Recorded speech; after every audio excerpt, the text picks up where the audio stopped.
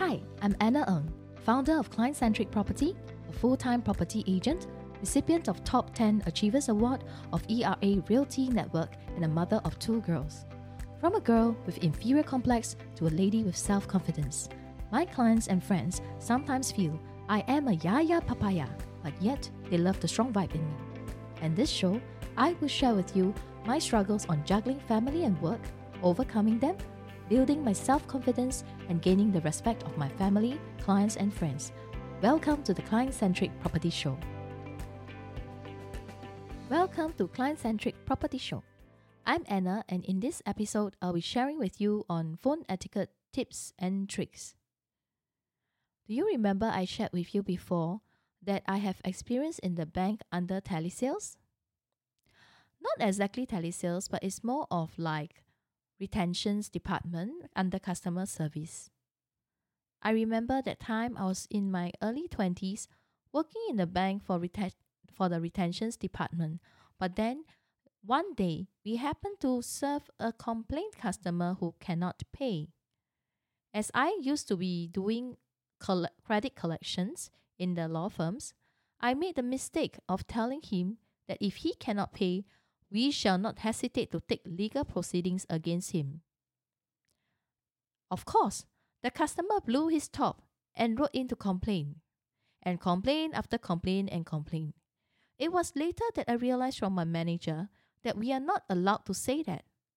No matter what, we can inform nicely to the customer that his account is in delinquent state and we cannot threaten to sue him. This created a real big hoo-ha in the department, and of course I became infamous. And soon I was called down to the call center to learn phone etiquette.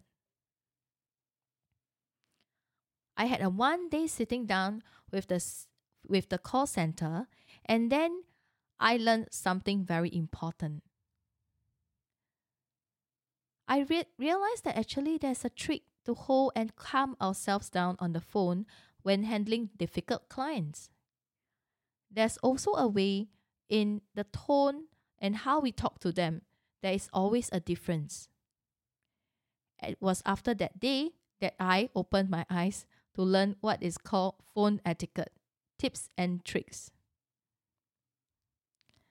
Maybe I'll share more about the key takeaway with you and I'll elaborate more. It's more about the pitch for one. Is it a high pitch, low pitch, or medium pitch? Hello, customer. Or hi, Mr. Customer. Or hello, everyone. This makes a difference. Certain pitch will make the customer angry. Can I talk to you for a minute? Sometimes pitches too high may make the customer feel that, is this a prank call? Are you trying to make fun of me? And sometimes if the tone is too low, hello, Mr. Customer. Are you Mr. So-and-so? When the pitch is very low, it does grab the attention, but sometimes it makes the customer feel really uncomfortable. Are you calling me because I forget to pay my credit card bills? 2. Let's talk about tonality. What is the tone like? I'm telling you, if you don't pay by 3 days, we'll take back the house. I'm sorry, but if you cannot give the house in 3 days' time, I'm afraid we need to seek legal remedies. I think I still need to check again whether if the landlord is willing to let you stay for another week or 2. Giving different tonality on the phone makes a big difference to how the customer is going to react to you. Will a complaint case be having a twist of fate to turn it into a compliment case? Well, it happened before for me. A complaint customer, after hearing from me, in the end, wrote in a letter of compliments for my service. Let's talk about the third thing called volume. I remember there was once a very elderly customer of mine called me for some advice. And as I was busy and rushing from place to place, life got really hectic. I quickly picked up the phone and spoke really loudly as, "Oh, so is it? How is it, Mr. Customer?" And she got a scared moment. She said, if I got heart attack, I think I'll die because you spoke too loudly and too fast. But if the volume is too soft, sometimes customer may not want to listen to you because you seem so far away. Can you hear me now? Let's talk about the pacing. Do you know, sometimes if your pacing is too fast, nobody likes to talk to you. Let me tell you, if and after that, people will think, is this someone trying to sell me something over the phone? They cannot wait to get everything out.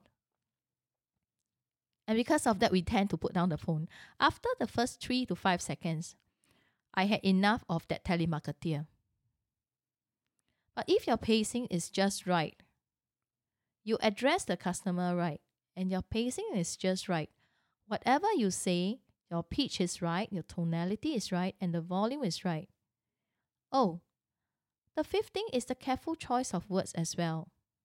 If all this is used correctly, then the customer will be open to listen to you. All this, the pitch, the tonality, the volume, pacing, and careful choice of words used, is also very important in our negotiations every day when speaking to customers, buyers or sellers, tenants or landlords. Let's talk about the careful choice of words used. Some words are very sensitive to the customer. For example, if a customer walks into a show flat and we say, I'm going to give you the cheapest unit. This is the cheapest unit. The customer will also feel very cheap. Cheap but not attractive. Because nobody likes cheap stuff. Oh, this is the most expensive unit, Mr. Customer. If you say it's very expensive, he will feel like, is he an idiot to buy that from you, knowing that it's very expensive? Maybe some other better words to use is attractively priced, value for money, affordable, a soluble pricing, and the pacing, not too fast, not too slow, just nice enough. And sometimes, if the customer is speaking too fast, we may also need to slow them down a bit so we can catch what is the most important thing they want to tell us, and then we'll be able to deliver exactly what they want. So when speaking to customers every day, how we speak on the phone or to a face-to-face is always very important. There is a skill actually involved in every trade. And even for this, it took me years to master. Even telephone calls. Then, if you're really angry when you're talking to a customer over the phone, maybe the customer is being unreasonable. Or your ideas do not match. He cannot see where you're coming from. You can't see eye to eye. Maybe sometimes you have to take a deep breath away from the phone and come back again. Because we still have to keep cool and maintain that professionalism, no matter where you are. Well, I've come to the end of my story. I hope you have gotten some interesting takeaways from me. If you wish to connect with me via Facebook, do click on my link https://shor.by/Anna Ng in my show notes. I look forward to seeing you in my next episode, sharing more tips and stories on how do I face up to rejection. Thank you. Thank you for joining me today. I'm so honored to have you here. If you like to keep going and you want to know more about our mentorship, training programs, and done-for-you services, visit me over at soulrichwoman.com. SOULRICHWOMAN.com. And if you happen to get this episode from a friend or a family member, do subscribe to our email list, because once you're subscribed, you become one of my Soul Rich Woman family. Remember, if your mind can perceive, you shall conceive.